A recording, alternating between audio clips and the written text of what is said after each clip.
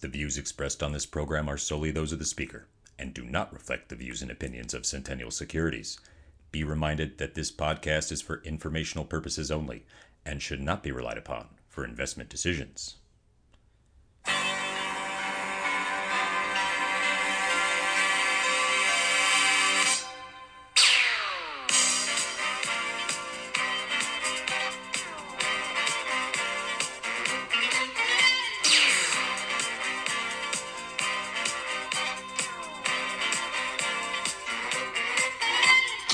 Happy Friday!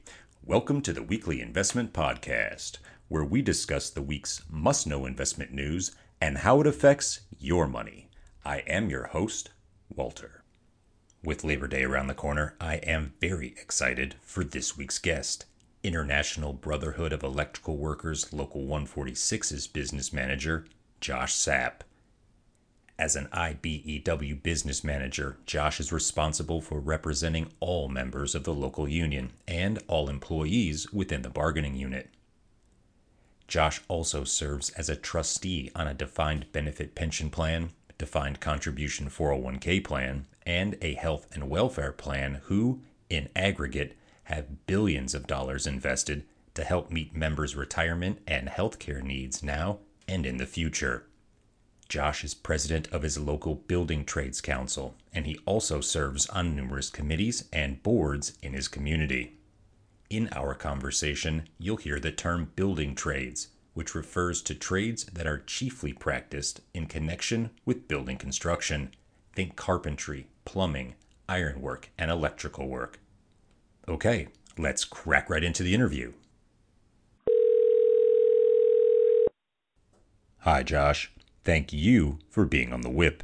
It's a pleasure to have you on the pod. Well, thank you. Thanks for having me, Walter. You're welcome. I'd like to start by asking, why did you become involved with labor? I got involved with the labor movement because I believe in the core values of the labor movement, helping workers gain equality and dignity in the workplace and attain a living wage to support themselves and their families, provide benefits like health care and retirement income, and working within the labor movement. The transition to being active in the labor movement, especially in a leadership capacity, was really pretty easy. It was just always something I was interested in. It's topical to have you on the pod with Labor Day approaching. The labor movement has had its ups and downs throughout history. In your opinion, what is the state of the labor movement now? I think the labor movement right now is strong. The vast majority of the general public supports unions. We haven't seen that type of support in decades. Workers are getting higher wages and better benefits, and more workers are seeking to join unions.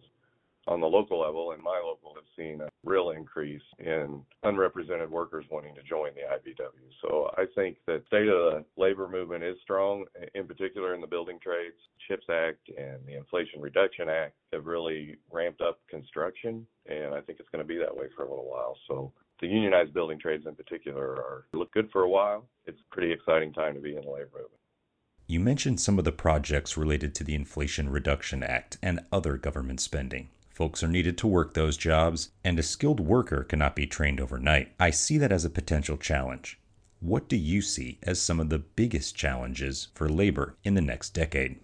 Well, I think the biggest challenge is going to be seizing the opportunities that exist to organize. As I mentioned earlier, the interest in joining a union and support for unions is really high right now. So it's going to be up to those in leadership of different labor organizations to really kind of seize that opportunity and organize the unorganized. And then on the training front, like you said, you can't train a skilled worker overnight. So maybe accelerating some training, maybe thinking outside the box on how we're training people, and making sure that we are reaching out in all directions to let people know what opportunities exist, in particular in the building trades, and capitalize on that. Because I think over the next decade, you really are going to see the need for skilled tradespeople. The IBW is looking to add at least 300,000 members over the next few years here. And that's probably just a start with some of the things that have been put in place. And as we transition towards a more green economy with sustainable projects, wind and solar and small modular nuclear reactors, there's going to be a heavy reliance on the trades in the IBW in particular, electric vehicle infrastructure. I mean, the list goes on and on. It's definitely going to be a challenge, but I think we're up for it. Challenges can be seen as opportunities, so I like the way you answered that question. Speaking of opportunities, why should a high school grad consider the trades as an option? The short answer is money.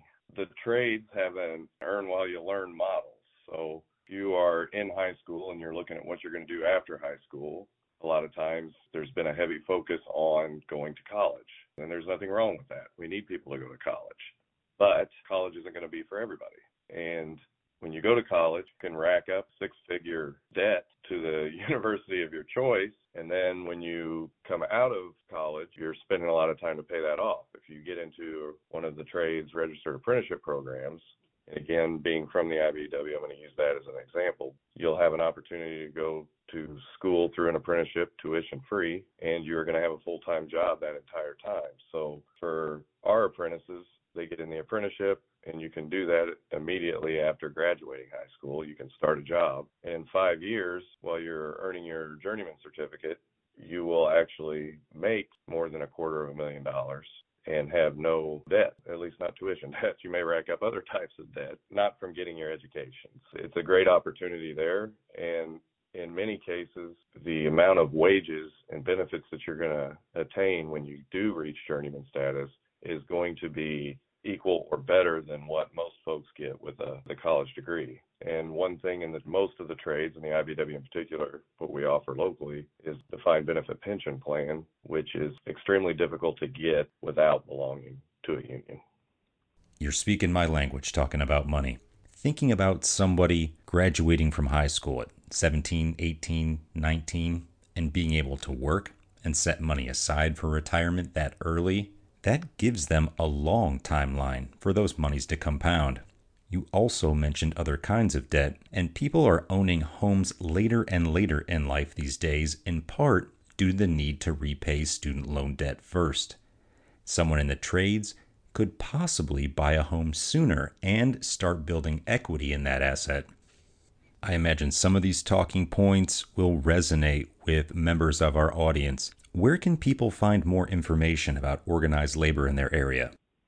There's probably not a great one-stop shop for their area because that's going to vary by the area. So my suggestion would be to go to the AFL-CIO website, aflcio.org, or the North American Building Trades Union's website, which is NABTU, NABTU.org. And there are links on those websites to your local labor councils and building trades councils and even local union affiliates. You can get information on how to contact people in your area. So those are probably the best resources for finding somebody in your area. That is helpful. I'd like to shift focus slightly now, given your role in the IBEW. How has the IBEW changed, the training as well as the organization, since you were an apprentice? Well, I don't want to give away my age or how long I've been doing this.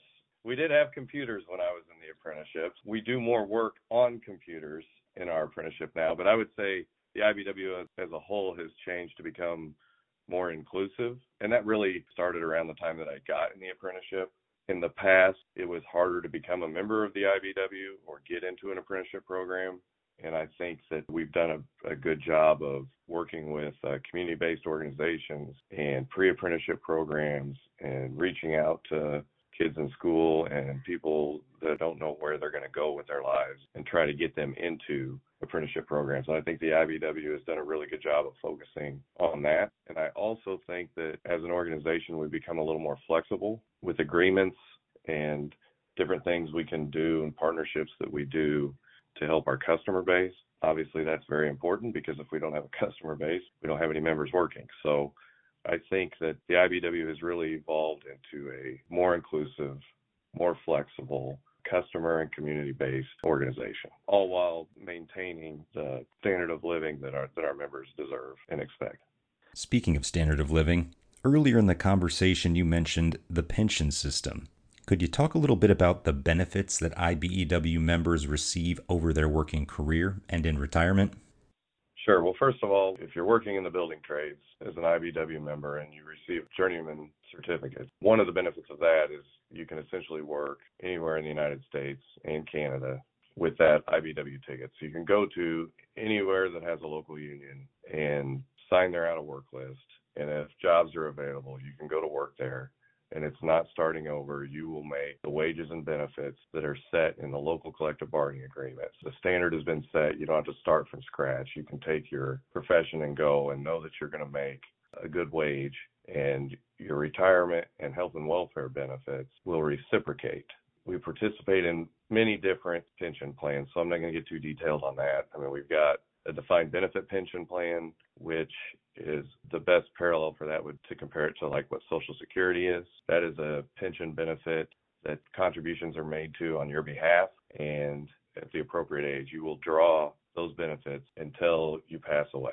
And then there's also defined contribution plans like annuities or 401k plans that you put a certain amount of money in, it earns money for you, and you can draw that money out. You can deplete those funds to zero at some point if you live long enough. So it's best to have a mix of those, and a lot of locals offer both of those types of pension plans. The International has a defined benefit pension plan. There are death benefits included in that, and your health insurance. And I mentioned earlier about reciprocity. The great thing is, like I said, if you work anywhere across the country in the trades and they have a different insurance plan, there's an hourly contribution that's made, and those funds are reciprocated back to your insurance plan. So you never have to change your insurance plan. You can continue to stay in your home local insurance plan and still maintain your same benefit, which is a big advantage.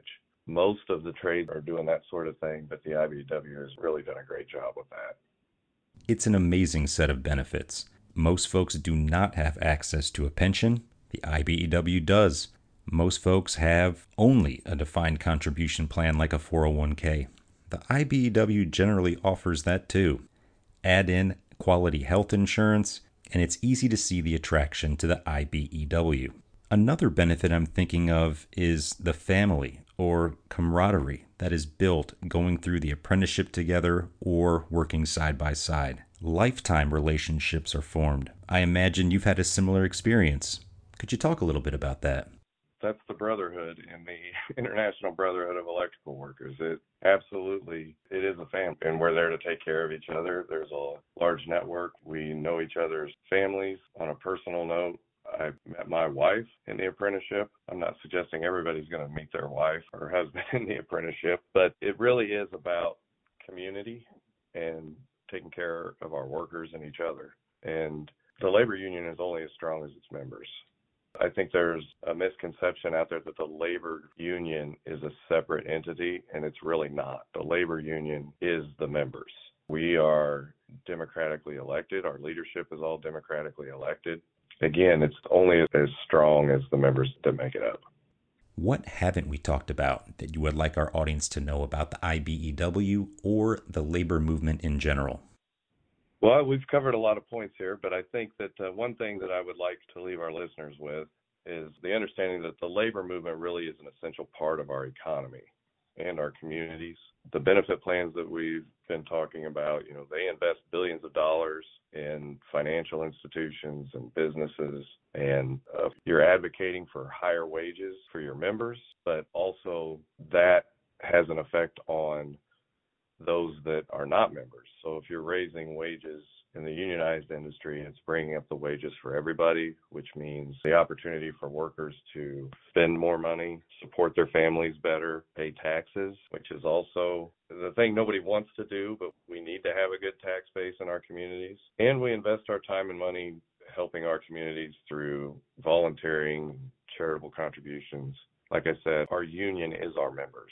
And our members are sponsoring baseball teams and coaching volleyball teams and softball teams. And we work at homeless shelters, and we build wheelchair ramp, Habitat for Humanity. The list goes on and on. I think that especially as we approach Labor Day, it's a good time to kind of take a look at that and realize what the labor movement does mean to the economy in our communities. I think that reminder is a great place to conclude our conversation. I want to thank you again, Josh, for being on the whip. Please consider coming back on the pod in the future. As long as it's not a video. I've got a face for radio, and I'd be happy to return. Great. Thanks again, and please have a happy Labor Day. You too. Thank you. Next week, we discuss August jobs report. What will this key indicator tell us about the economy?